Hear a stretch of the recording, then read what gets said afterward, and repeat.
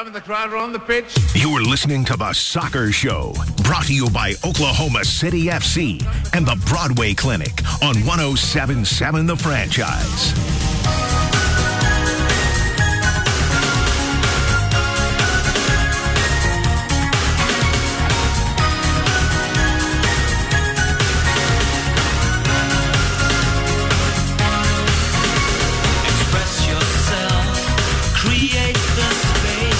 Wednesday, happy DC Schedule release day to all who celebrate.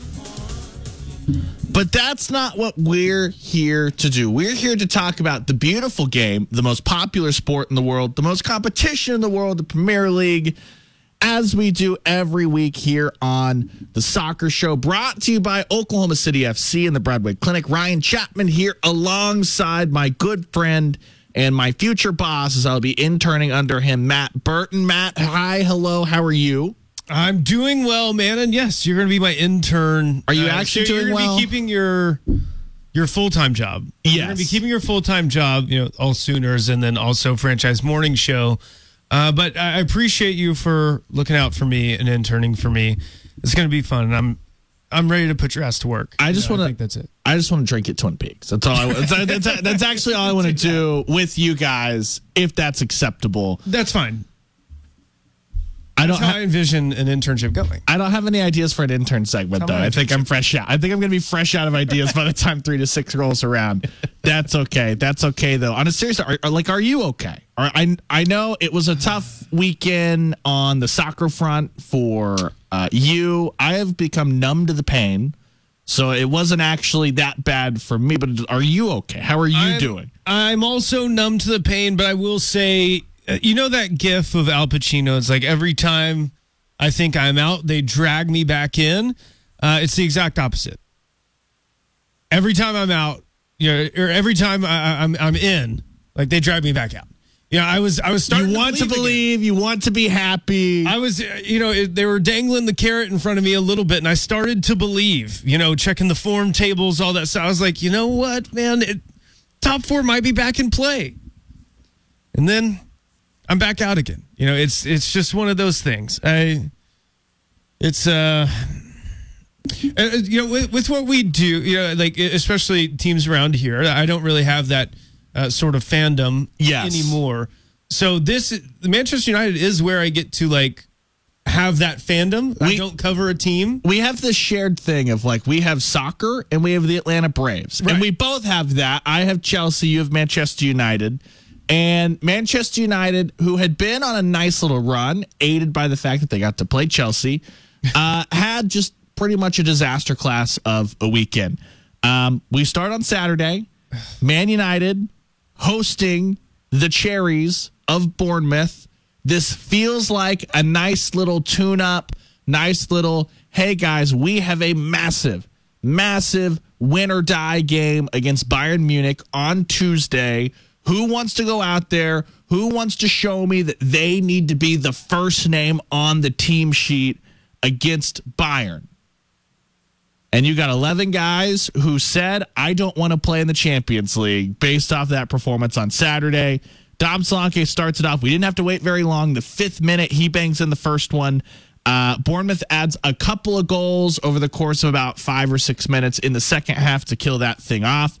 And suddenly, the narrative heading into Tuesday's huge Champions League tilt, which we'll talk about the Champions League here in a little bit, becomes how much longer is United going to stick with Erik ten Hag as opposed to trying to build on what was, I thought, a good first season for Ten Hag, the ups and the downs, but you brought a trophy back to Old Trafford. You got Champions League football, all that stuff. Instead, this is quickly turning into a nightmare for Mr. Ten Hag, even though the table placement is fine right now, sitting at 6th.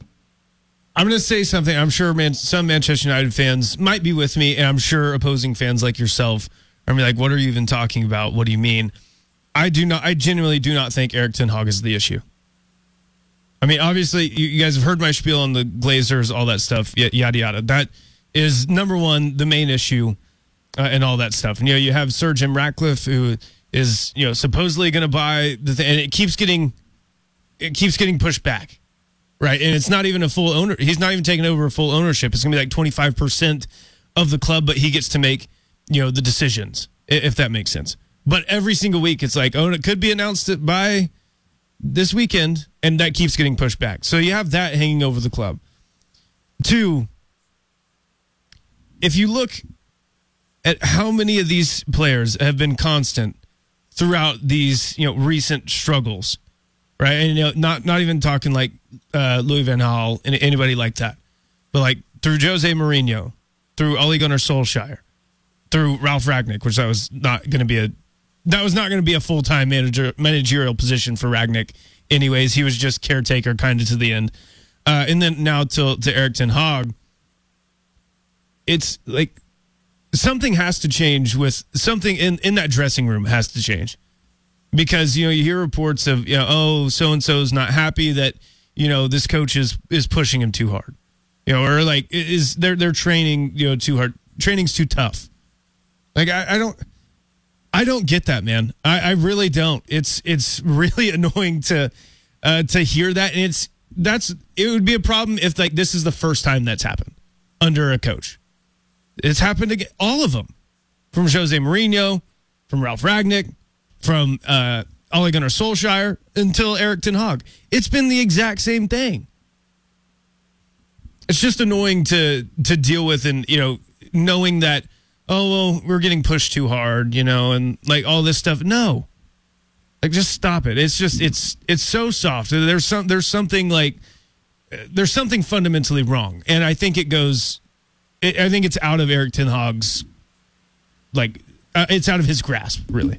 It doesn't help that right now, one of the big problems that I'm seeing with United, on top of all that going on behind the scenes, which is something that I saw last year with my club, is when Graham Potter came in, and United are doing this not because they have too many players, but Graham Potter had so many players that it felt like it was a different 11 almost every single time out. United at least are playing the same system. Potter was also flipping systems around. Yeah. And there is at least a core to this team, which is why I think it's so different, is that United are in 6th and trying to push upwards as opposed to the free fall and relegation form that Chelsea were on.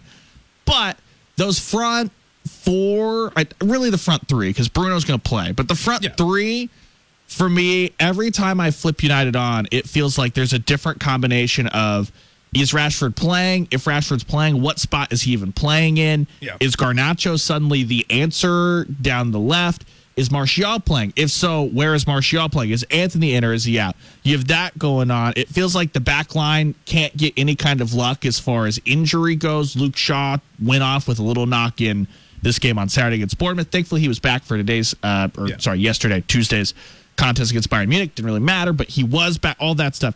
It's one of those situations where not only whatever you're dealing with behind the scenes, it doesn't look like that United are able to build any kind of cohesion on the field. There's going to be rotation, obviously, with all the competitions, but there shouldn't be this much rotation up front, and I think that's hurting as well. Yeah, up front, man, it's kind of been like this, too. And, for a while you think it's, okay, there's struggles in midfield, right? I bring up the McFred midfield all the time, where you have Fred and Scott McTominay, who now Scott McTominay's just scoring goals left and right, which is crazy. But yeah, with Marcus Rashford, it's very weird. He's very good. I will say that. Like I'm not going to sit here and say that Marcus Rashford isn't good. You don't score 30 goals in a season without being any good.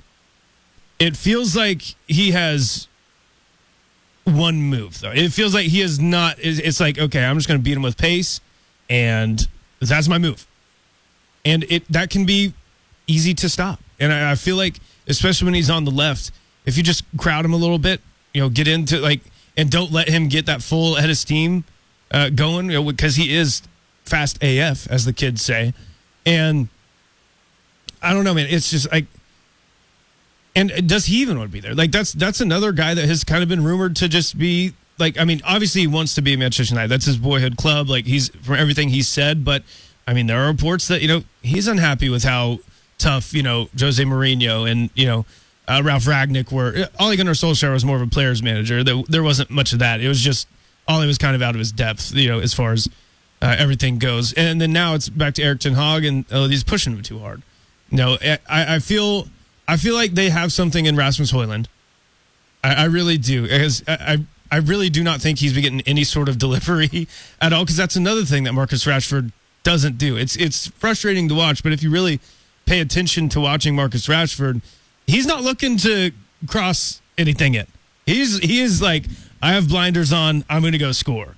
And even when he does put a cross in, it's like a shot. Like, he is not crossing in with finesse. Like, he's not trying to pick somebody out. He's just hitting it as hard as he can. It's like a training exercise. It's Yes. like, hey, I put it into this trash can that's set at this spot in the box.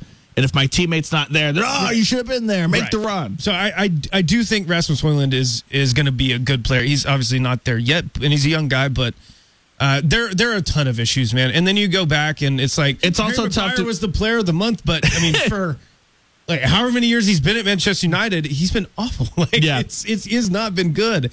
And you know, they're this team. Whenever they're fully healthy, they're not bad. They're pretty good. Right? I'm not saying they're going to win the title good, but they're a pretty good team. I think they could be like fourth, right? They're like a top 4 team when fully healthy. That's the issue, though, is that in a club like Manchester United, you shouldn't be relying just on these 11. And you can't do that if you're playing in Europe. You just can't do it. If Luke Shaw goes down for a month, which he basically was, and now he's finally back, that can't be a backbreaker to your entire team. Not a club like Manchester United. And you also can't be in a spot where Luke Shaw comes off an injury rehab program that has to play every single game midweek on the weekend, midweek on the weekend. And at center back, too. Because that's how you end up with perennial injuries. So it's tough. It's been tough sledding for United. We'll talk about the Champions League, mainly the big picture of what Manchester United and Newcastle's failings, what that could mean for the Premier League and the Champions League next year. But elsewhere across the top of the league, Matt, Liverpool 2-1 winners over Crystal Palace on Saturday morning. You had Aston Villa. We talked about Villa last week. What was that going to be? Villa with the big 1-0 win over Arsenal. You flip over to Sunday. Manchester City had to come from behind against Luton, but they got that thing done 2-1. And then Tottenham put in the performance of the weekend, a 4-1 victory over Newcastle. Matt, last week we asked the question, are we worried about Man City, all that stuff? And we talked about, like, this is you're grading on an insanely high bar, a high curve when you talk about City. That if you're worried about City, you're worried, are they simply not going to win the title? Not are they going to finish? Right. Are they going to win the treble again? Yeah, you're talking about that. But with all that going on, with Villa and Arsenal flying, with the ups and downs of Spurs, Liverpool have kind of flown under the radar a little bit, which is like an insane statement to make. But the way that I watch a lot of Liverpool, my sleep schedule has happened to sync up really well, just randomly. Yeah. Plus my days off as far as working college football Saturdays and then Liverpool playing on Sunday. It just randomly worked out where as far as like I've watched the most Chelsea, obviously, because I seeked them out. I've probably watched Liverpool the second most, and then probably Newcastle third this year. And the way that Liverpool keep chugging along, the fact that they just have a Europa League campaign, which on one hand, it's like you want to win the Europa League, but I don't think Liverpool are really in danger unless they have just another injury crisis of falling out. Like, I think it's more likely that Liverpool win the title than don't qualify for the Champions League. And so it's one of those scenarios where you're not as stressed or as pressed about, okay, maybe you can rotate a little bit here, that, or the other. Once you get deep into the knockouts, it then becomes, if you're going to go this far, you might as well win the damn thing. But I really, really like how Liverpool are positioned because of everyone in the title fight right now that's not named Manchester City. They not only have some depth, they've got the young pieces, but they've got the manager that not only has been in those fights and has the experience, but has the experience winning those fights. They've still got the pieces of Virgil van Dijk and Mo Salah and stuff who have been in those fights and won those fights. And I think that's going to be massive as Arsenal are still trying to kind of get across the finish line that first time, and then you'll have that whole squad bled in there. Obviously, Spurs are trying to reform things and get back to a spot where they are fighting consistently, pushing at the top. I just really, really like how Liverpool are positioned, where if you were asking me today, just in a snapshot right now, Ryan, who would you pick to win the Premier League? If you gave me $10 in Vegas to go put on a future, I'd probably put my $10 on the Reds. 100% with you. They've always been, I'm saying this as a Manchester United fan, so it's kind of through like gritted teeth, but they've always been fun to watch under Klopp, especially with Salah and all those guys. The Bobby Firmino, Bobby Chompers, that era until now. I mean, you still have some of the carryovers from those teams, but adding like a Cody Gakpo, Darwin Núñez, like guys like that, they're still very fun. I feel like Klopp's style has always been very fun to watch. It's very pleasing for the eye, and I think it would be pleasing for like someone who's not a soccer fan, to turn on and be like, oh, okay, there's a lot more action than I thought. You know what I mean? I think that's another good thing about Liverpool, but they have, I think flying under the radar is exactly not what they needed, but I think that's probably what they prefer. It's like, yeah, you guys all forgot about us last year, but take a look why you forgot about us, because there were so many injuries for Liverpool. It was insane. Honestly, I mean, you lose like Virgil van Dijk for a long time, and others. Obviously, it's not just Virgil van Dijk, but they were so incredibly injured last year. And then whenever they finally got healthy, they went on a tear to end the season. And I think for a club the size of Liverpool, flying under the radar maybe not like the right term for it, but maybe a little bit more doubted than the others, just based on the simple fact that you can look back last year at where they finished. If you're just like looking at the scoreboard, not really looking at why this context matters. If you don't care about context, then you can look back and be like, oh, you finished 7th or 6th or whatever they finished, and be like, oh, don't talk to me until you get this. And Liverpool's like, all right, cool. Well, I mean, we'll be Liverpool, right back. Don't be surprised when we get fully healthy. We're right back. They flew under the radar so hard last year that they almost like popped up and stole United's Champions League spot right at the very, very end. So I'm excited to see what that turns out looking. And then you look at Sunday. The two big results on Sunday, I thought one of them was that Spurs result, which we talked about. You wondered how long Newcastle could just keep playing like this. And I had picked Spurs to win like 3-2, but this was an overwhelming performance. This was finally, I felt like Tottenham were getting back right, as they had a couple of games in a row where they threw away points from winning positions. Newcastle had been the opposite. They had put together a little purple patch, and I thought this was kind of an equilibrium game of Spurs coming back to being like, yeah, okay, no, we can finish these games off. And Newcastle said, okay, you're not going to do that every week. But the one of the three games in that early slot, first off, we would be remiss if we didn't mention this really quickly. Fulham just absolutely took West Ham behind the woodshed. That was of all the results this weekend, the 5-0 Fulham absolutely pantsing West Ham, not what I had. Blow some bubbles in that thing, West Ham. But we need a sign of life for the Hammers, right? Yeah, we do. But you look at the September Heisman has crashed and burned for the Premier League. But Everton continue their push here post points deduction. They had the setback against Manchester United. There was the bike. It really sucked the wind out of the sails early. But since then, Everton have just been excellent in that game. Or since that game, they beat Forest, the 3-0 over Newcastle, the 2-0 on the weekend over Chelsea in a game where, from the Chelsea perspective, this wasn't as bad as that Newcastle game, where the Newcastle game, they never were really in it. And Chelsea were at least playing in this one, but just didn't have the end product. And you saw when Chelsea weren't really cohesive, Everton were. I think that's a huge testament to Sean Dyche and what he can do. And suddenly you look up and it's what we had said, like, hey, man, if I were Sean Dyche and I was doing dumb team stuff, I would post a Premier League table in the dressing room, and I would not post it as what the actual Premier League table is right now. I would just post it with what Everton are with their 10 points factored back in as a little reminder of, like, remember what you are. If the table were that way today, Everton would be all alone in 10th on 23 points. Instead, they have already worked their way out of the drop zone yet again. They're now 4 points clear of Luton, and they're just going to keep climbing.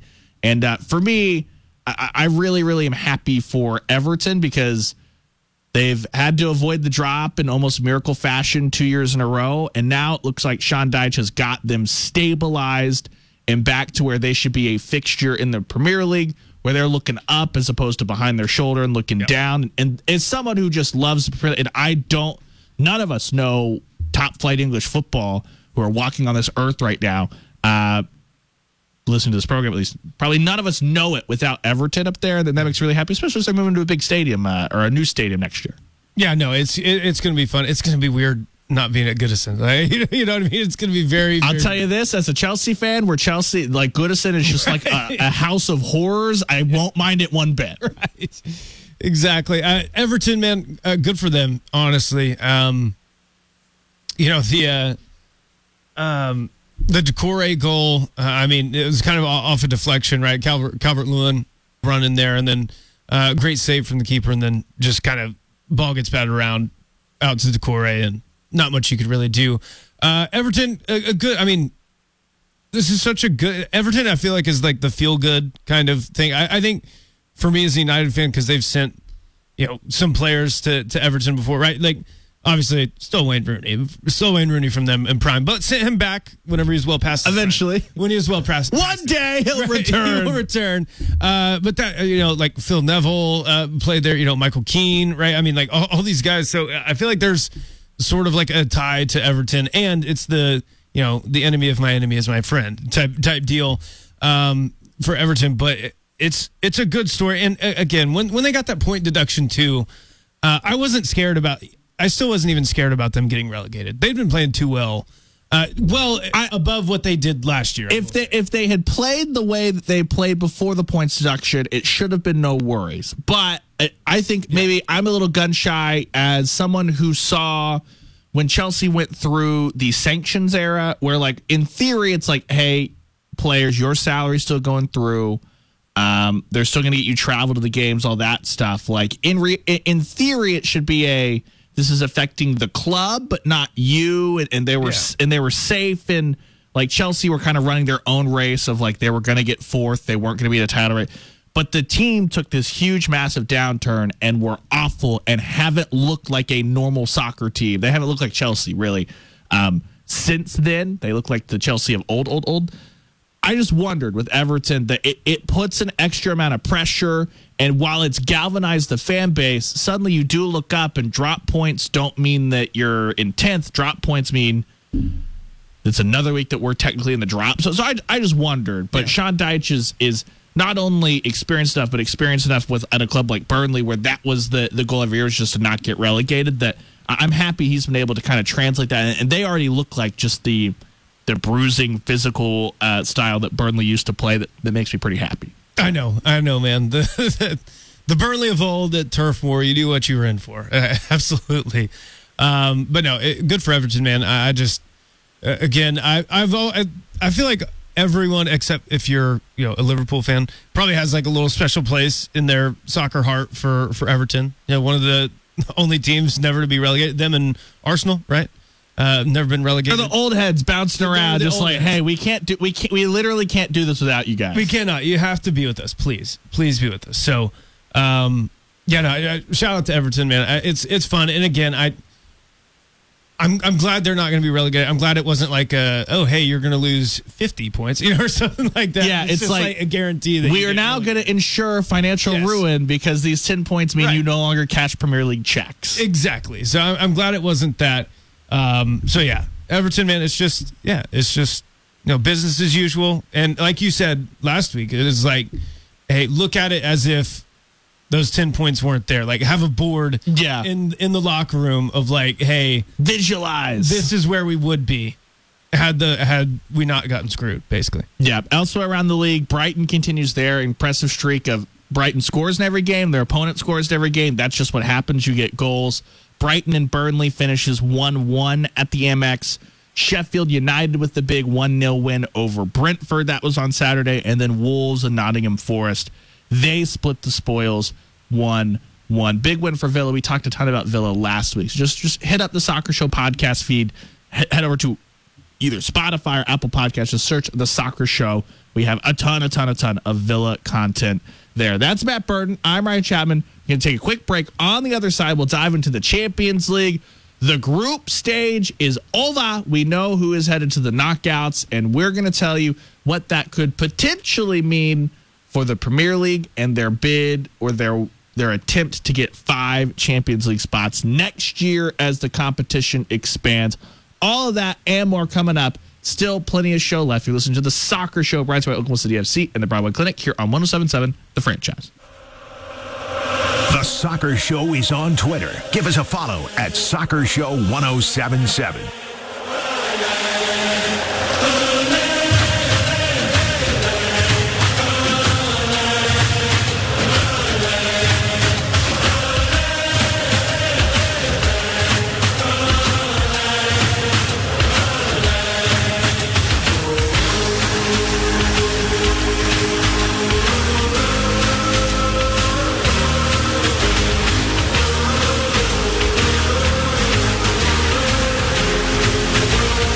Welcome back. This is the Soccer Show here on 107.7 The Franchise, brought to you by Oklahoma City FC and the Broadway Clinic. Ryan Chapman alongside Matt Burton here on this SEC schedule release Wednesday.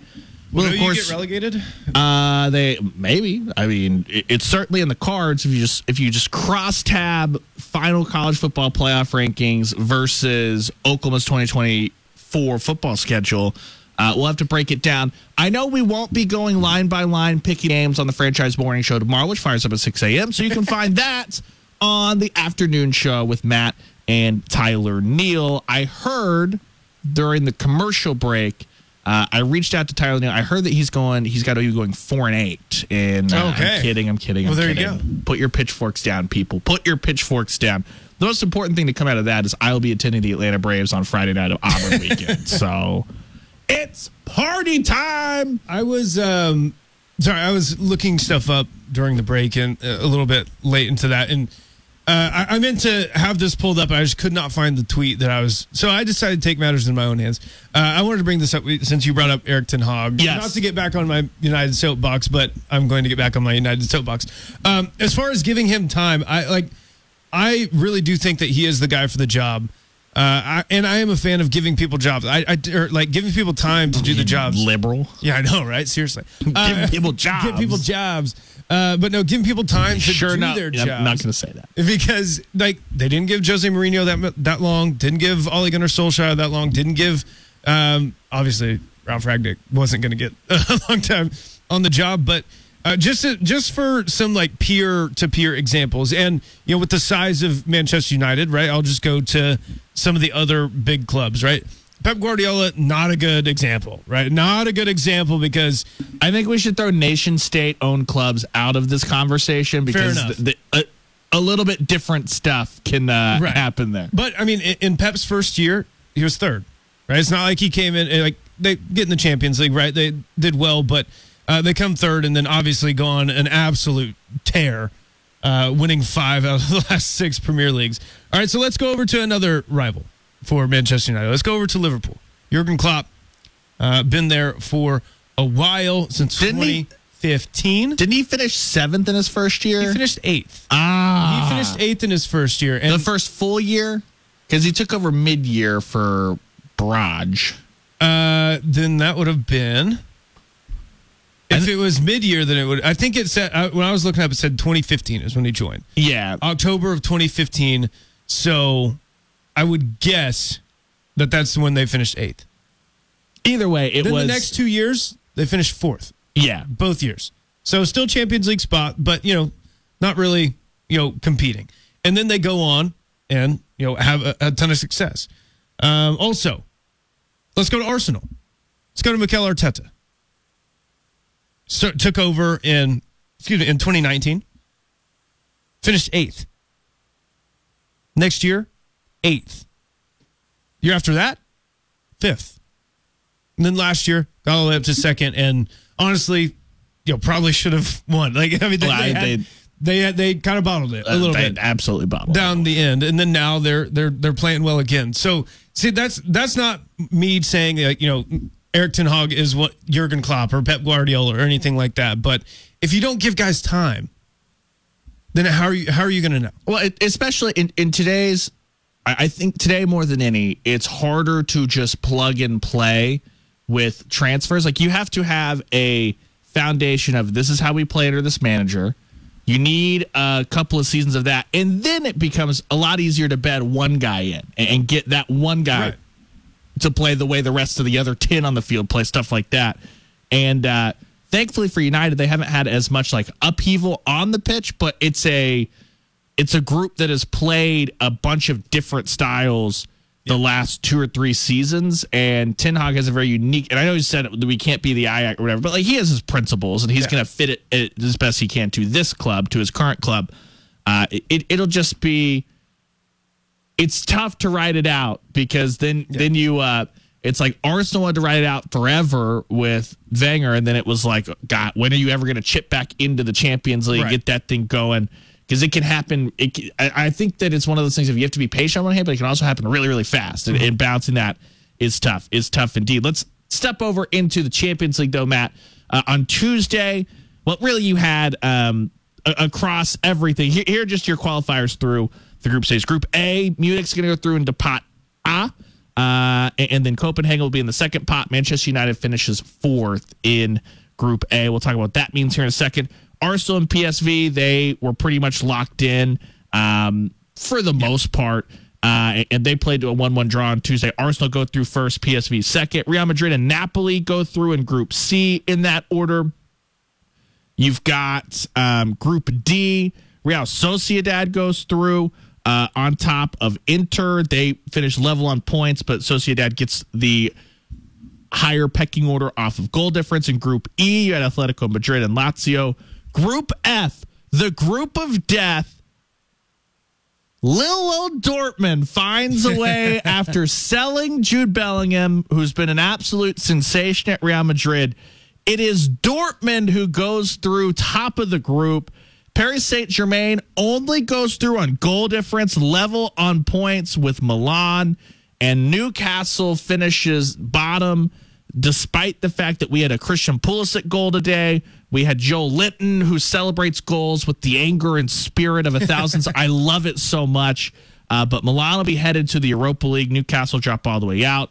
Manchester City and Red Bull Leipzig, those two kind of cruised in Group G. And in Group H, it was Barcelona and it was Porto that send through in Group H. But as we kind of mentioned, you've got City and you've got Arsenal through. They're going to keep trucking. Manchester United and Newcastle not only fall all the way out of the Champions League, but no Europa League for United, either of the Uniteds. So on one hand, from a Manchester United or Newcastle perspective, this might be you want to get to the Europa League. So if you win the Europa League, that's a free ticket to the Champions League. But also with their current position in the table, it might not be the worst thing in the world to just totally take those European trips off the table. And so that might not be the worst thing, but something that we'll have to keep an eye on. I'm not great at the hashtag maths, but next year the Champions League does expand. It does go to a bigger model, the Swiss model. We're going to have a group state. It's going to be gross. I'm going to hate it. I'm probably going to bitch. Neutral. I'm probably going to bitch and moan about it. Well, it's going to be neutral, but it will hide all the taxes of anyone. Perfect. It'll hide all the money and avoid all the taxes of any potentially unsavory. But the reason I say this is it's on the table that England has 5 spots in next year's Champions League. This is all determined by the UEFA coefficient. I really don't want to get into the UEFA coefficient because I'm not actually quite sure. Basically, here's how it works. The better teams in your country do, the higher your coefficient is. So, for instance, making runs to the Champions League final, that is huge. Just making runs through the various knockout stages, that increases your coefficient. And I don't know the exact gridding out of stuff like that. But with both Manchester United and Newcastle dipping out, they are done adding to England's UEFA coefficient. That could have been 2 clubs if they have just finished 3rd that kept trucking through. I think England would have a really, really, really good shot at landing those 5 Champions League spots. I think it would have almost been done and dusted. So now that'll just be something to keep an eye on because the top 4 trophy could turn into a top 5 trophy if Arsenal and City truck through, if Brighton continue cruising in Europe, if Liverpool, I think that Liverpool, they don't need to win the Europa League to get to the Champions League, but winning the Europa League would help somebody else get to the Champions League out of England. So just kind of something interesting to track. So it'll be a little bit different than what it's been forever, which is just 4 English teams going to the Champions League. Well,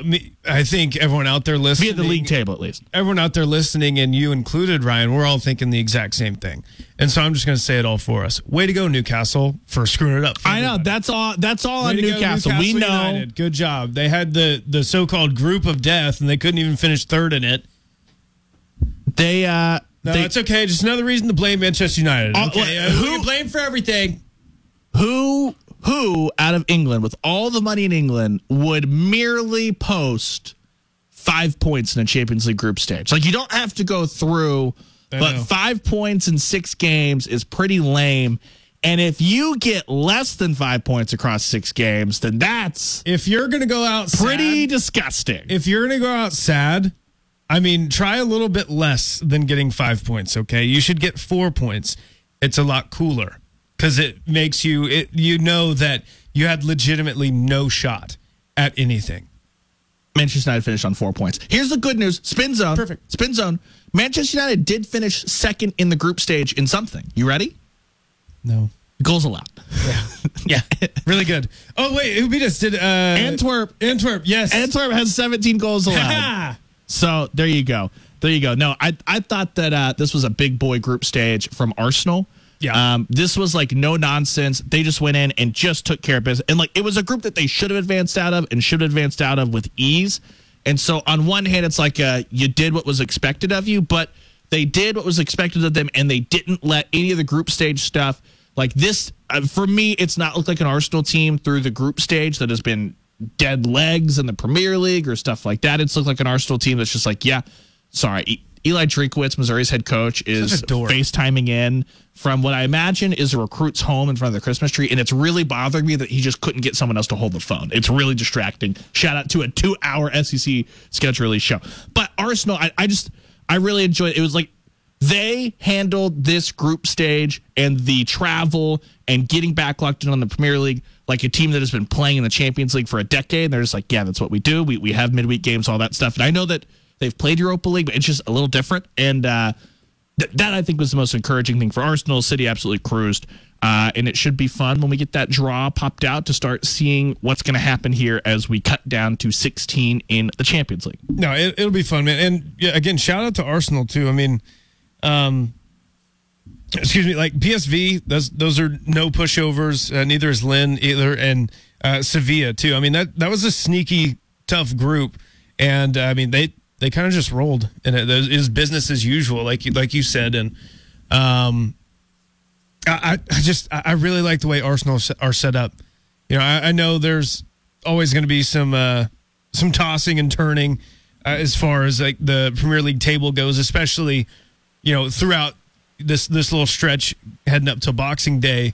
But I expect them to be there right till the end. I mean, yeah, I know. Look at me going out on limbs saying the guys who finished runner-up last year are going to be in the title charge again. But I like the way they're set up even more than they were last year, man. Last year kind of took me by surprise a little bit, and you add to that with getting a Declan Rice this offseason, who has been so good for Arsenal, and it pains me to watch. It pains me to say it, but I like the way Arsenal are set up, man. And not only that, but for the Champions League too. Not even talking about Premier League, but for the Champions League, if they can, if they can just handle some of these bigger names, right? Because they haven't been in the Champions League for a while. If they can just handle a little bit, they handled the hard part, right? Make it through the group.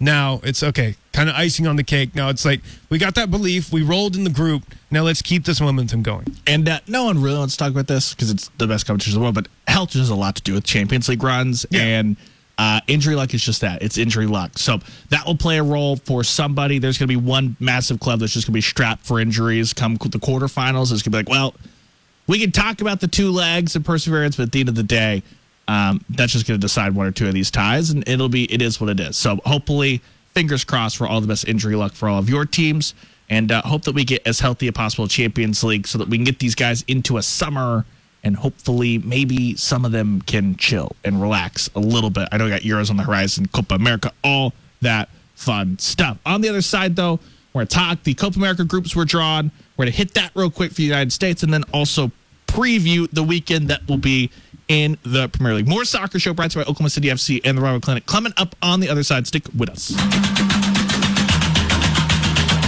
You're listening to The Soccer Show, brought to you by Oklahoma City FC and the Broadway Clinic on 107.7 The Franchise.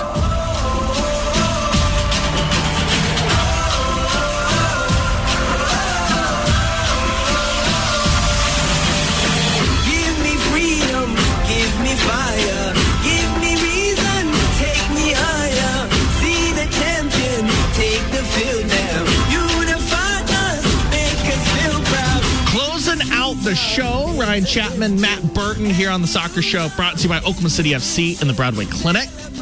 If you miss any of the show tonight, anything like that, no fret. It'll be podcasted at some point this evening. Don't have an exact time for you. I've got to run home and get some taco casa before I podcast. That is literally a tradition now, a Wednesday tradition for me.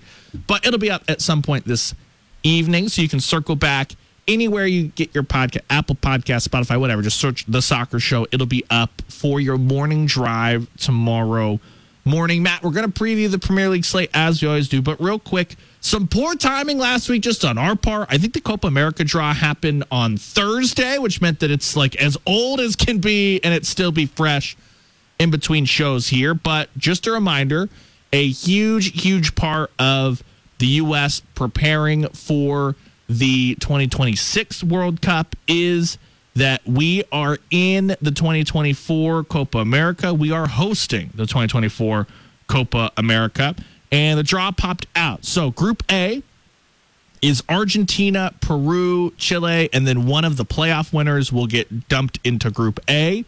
In Group B, Mexico will have Ecuador, Venezuela, and Jamaica. So a little CONCACAF there with Mexico and Jamaica. In Group C, a little CONCACAF as well, as the United States will have Uruguay, Panama, and Bolivia. And then Group D, you'll have Brazil, Colombia, Paraguay, and then that's where the other playoff winner gets slotted in. Really, really fascinating to see. Just first off, I know that there's CONCACAF involved, but the U.S. not having to do a whole another round of preparing against CONCACAF. Uruguay, I think everyone knows the quality that Uruguay brings to the table and some of the top-end scores that Uruguay has had over the years. Bolivia is not going to be a walkover as the Pot D team, quote-unquote, team in the U.S. as a group. So I'm really excited what this is going to bring because there's going to be a different level of pressure on the United States men in 2026 as they're hosting the World Cup, obviously.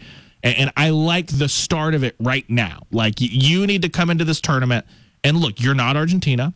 You're not Brazil. That's okay. That's okay, but you're hosting, then carry yourself like that. Like, start thinking of yourself like we can go at these teams and take care of business in the group, get through that, and hopefully we'll see what goes on there. Again, health is going to be a huge part dictating what the squad actually looks like, but I'm excited to see what Greg Berhalter gets to do, especially because, again, stepping out of CONCACAF means you see some different tactics, you see different ways that teams are going to go at you, and because the U.S. is hosting the tournament, we know that we're not going to be playing on Trinidad and Tobago's pitch, which is no one comes into our house and pushes us around. That's the way.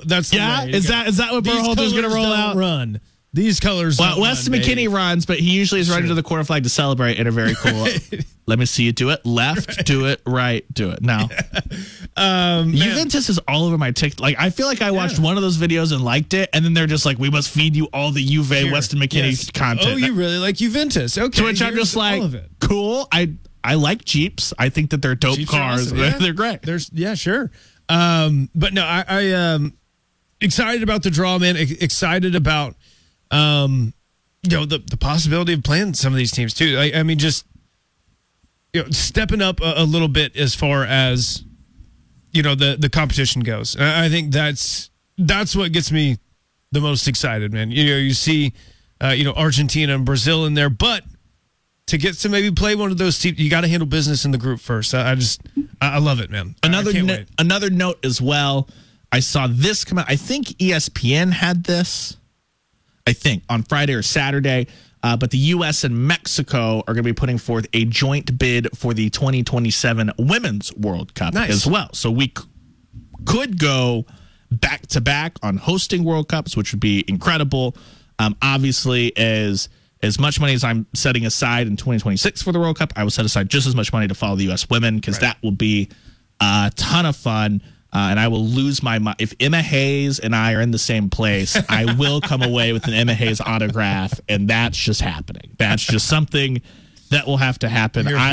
It's funny. I love the U.S. women. I'll take my sister. She'll be fangirling over the U.S. women, which I will as well, but I will be mostly fangirling over Emma Hayes, and my sister will be like, stop, you're embarrassing me. Quit it. Quit it. Please. Please. Please. Back in Premier League action, we've got Friday kickoffs back on the menu, Matt. Friday, 2 p.m., call in sick, tell your boss, I'm out. Get out to Skinnies, Nottingham Forest, and Spurs at the City Ground. That will get going on Friday. Here's the slate on Saturday and Sunday, and then we'll do that, and then we'll circle back and let me know what you're most interested in. As always, Saturday, we have a trio of 9 a.m. kickoffs that will be fun, and one that will be miserable that involves Chelsea. We'll start with the fun ones. Bournemouth will host Luton. Man City will host Crystal Palace. Newcastle, looking to bounce back on the back end of their 4-1 defeat to Spurs, will take on Fulham, who is flying high after absolutely hammering the Hammers 5-0. And then Chelsea will host Sheffield in a relegation fight there. Burnley and Everton, that is your 11:30 out at Turf Moor. We flip over to Sunday. Arsenal have another fun one. They will host Brighton at 8 a.m. Goals assured in that game. Brentford and Villa also at 8 a.m., as is West Ham and Wolves. And then the showpiece of the weekend, Sunday at 10:30, Manchester United heads to Anfield. Ten Hag v. Klopp. Let me take the temperature real quick. How you feeling headed into the big tilt? I'll answer your question with another question. How do you think I'm feeling, Ryan? Not good, Matt. No, I don't think you're great. good. I was hoping that this would be a form of therapy for you so that you don't have to pay some expensive therapy, but I don't think we've got there. I don't think any level of therapy will help me. Fair. Totally fair. Some people can't be helped. I will say, just don't get beat 7-0 again. 6-0, I'll be okay. You're in. I get it. That's Matt fine. Burton today. Hey, but 7 again, I can't take it. I need to talk to the Matt Burton that runs the Twitter, not the Matt Burton on the show right now. Matt, I need you to pull the tweet I need you to pull the quote graphic, a photo of you in Manchester United garb, like 6-0, I'll take it. 6-0 loss, I'll take it. 6-0, I'll take it. That's fine. Just not 7 again, please. Not a full touchdown. An extra point, please. On a serious note, though, it's just... It comes at a really bad time for United. I mean, obviously, the best time for Liverpool. It comes on the back of the little purple patch that United had is over clearly with the Bournemouth loss, and then Bayern Munich. Bayern made United run all over the place, and they totally controlled that thing. Liverpool flying high, obviously, as we mentioned. Good vibes from Klopp. This feels like I'm actually more interested in the Arsenal-Brighton game earlier on Sunday. Same here. Because I just think Liverpool are going to thrash, and I'm sorry. If I were neutral, I would if you're making me pick the game of the week, it would be, as far as like what I think is going to be a good game, it would be Arsenal and Brighton. I think Liverpool win. They can probably pick the score, and they probably will. That's probably fair. On Saturday, let's take a step back. Interested to see if Everton can go into Turf Moor and kind of do the thing to Burnley, because Burnley have been... They're still in the relegation zone, obviously. They're still not racking up enough points. But I thought they've played better over the last 3 or 4 weeks. I think that they've maybe settled in on striking that balance again of, okay, when you're in the championship and you're into the top teams in the championship, you can play on the front foot whenever you want. Now it becomes like, even when they can counter, it's like, okay, every team we step on the field with is probably more talented than us. So if we don't score, how many numbers do you really want to commit forward? All that stuff. I think they've found some better balance, but Everton have been really, really good, like we mentioned earlier. I think that's going to be fun on Saturday. Newcastle and Fulham. The way Fulham are playing right now, sign me up. 3 wins over their last 5. And anything that happens at St. James's Park, like St. James's Park is usually just up for it. It makes for great watching because the atmosphere is phenomenal. No, it absolutely is, man. I'm looking forward to that one. Yeah, I think, the Fulham. I mean, it's another one of those things. Fulham are playing about as good as you can, and Newcastle just a tough one. It's just a tough one over the weekend. But I like Everton to get one done against Burnley, even though Burnley have been playing a little bit better. I think Everton, so I think they're on that. Okay, screw you guys. Like, let's just we're just us against the world. Yes, exactly. Man, I'm looking forward to start switching back a little bit to Sunday, but Aston Villa and Brentford, going on the road to Brentford, playing well. Villa is, I feel like that could be a sneaky, Brentford was not ready for Brentford. Like, Brentford's no slouch. They're 11th right now. But again, the way Villa are playing, I would pick Villa to win, but it wouldn't surprise me if it's like a little, maybe we overlooked that one a little bit. I'm waiting for Brentford to get off the mat a little bit. They've lost 4 of their last 5, and I kind of, it's a little similar. Well, not really. I need to see a sign of life from Brentford before I'm back in on them preventing anything like that. And then, like, the exact opposite as far as teams that are kind of outside of the title fight, Europe fight, anything like that. I can't quit watching Luton. Like, they play with this spirit of, like, we're just going to give it a go. Right. You know what I mean? Which I really dig. But Bournemouth, they've won 5 games in the league. 4 of their last 5 outings have been wins. Like, 4 of their last 5 wins, 4 of their 5 wins, speak the English, have come in their last 5 games. So Bournemouth are on a run right now. And I'm really, really interested to see if Luton can sit back and really, really frustrate Bournemouth, because that's not something that Bournemouth see a lot, right? Bournemouth are usually the one that says, we need to pack some numbers in and try and smash and grab this one a little bit. And so Luton headed to Bournemouth. I don't think it's going to be an aesthetically pleasing game, but as a Premier League sicko, I'm going to be all in on that one. And I think, too, that I think Spurs will win, but I think that the City Ground will be up for it as they head to Nottingham Forest on Friday. I'm pretty juiced about this weekend. It's one of those that we've got the 2 Sunday fixtures that we talked about, but this is one of those weekends where I'm like, even if there's not like 4 games that just jump off the page to you, the Premier League is delivered this season, and I just have a sneaky feeling that there'll be weird stuff happening, like Crystal Palace might pop up and get an early goal against City, and then they're having to chase the game again or something like that. I think we're going to get some weirdness this weekend, and I dig it. I absolutely dig it, man. It would be so weird if Manchester United won like 3-1. That'd be so weird. That'd be really weird. That'd be fun. I think for general weirdness, man, like, if Fulham keeps this going against Newcastle, right? It's something that we're not really like. I mean, it would be fun to see, but I think, Newcastle are the better side, but that would be fun to see. I'm with you on Crystal Palace. You called Chelsea and Sheffield a relegation battle. I think that's, come on, man. Like, bro, okay. Chelsea are on relegation form in 2023. They are. If you look at the 2023 form table, Chelsea are closer to the bottom than they are the 10th. Dude, it's okay. It's going to be fine. We might see. We need to go to therapy together. We do need to go to therapy. Couples therapy sounds dope. The only thing I would say is Christopher Nkunku has been like looming. I have not understood the is Poch's job in trouble? Poch said, he showed us in preseason, he was building the entire Chelsea attack around the signing of Christopher Nkunku, and then in the friendly against Dortmund in Chicago, he shredded his knee. So I don't think that Chelsea are even thinking about anything future, not whatever, because they clearly they have a style that they want to play. They're just not scoring. But until Nkunku plays and Reece James is out until March, again, another just massive hamstring injury for him, feels awful.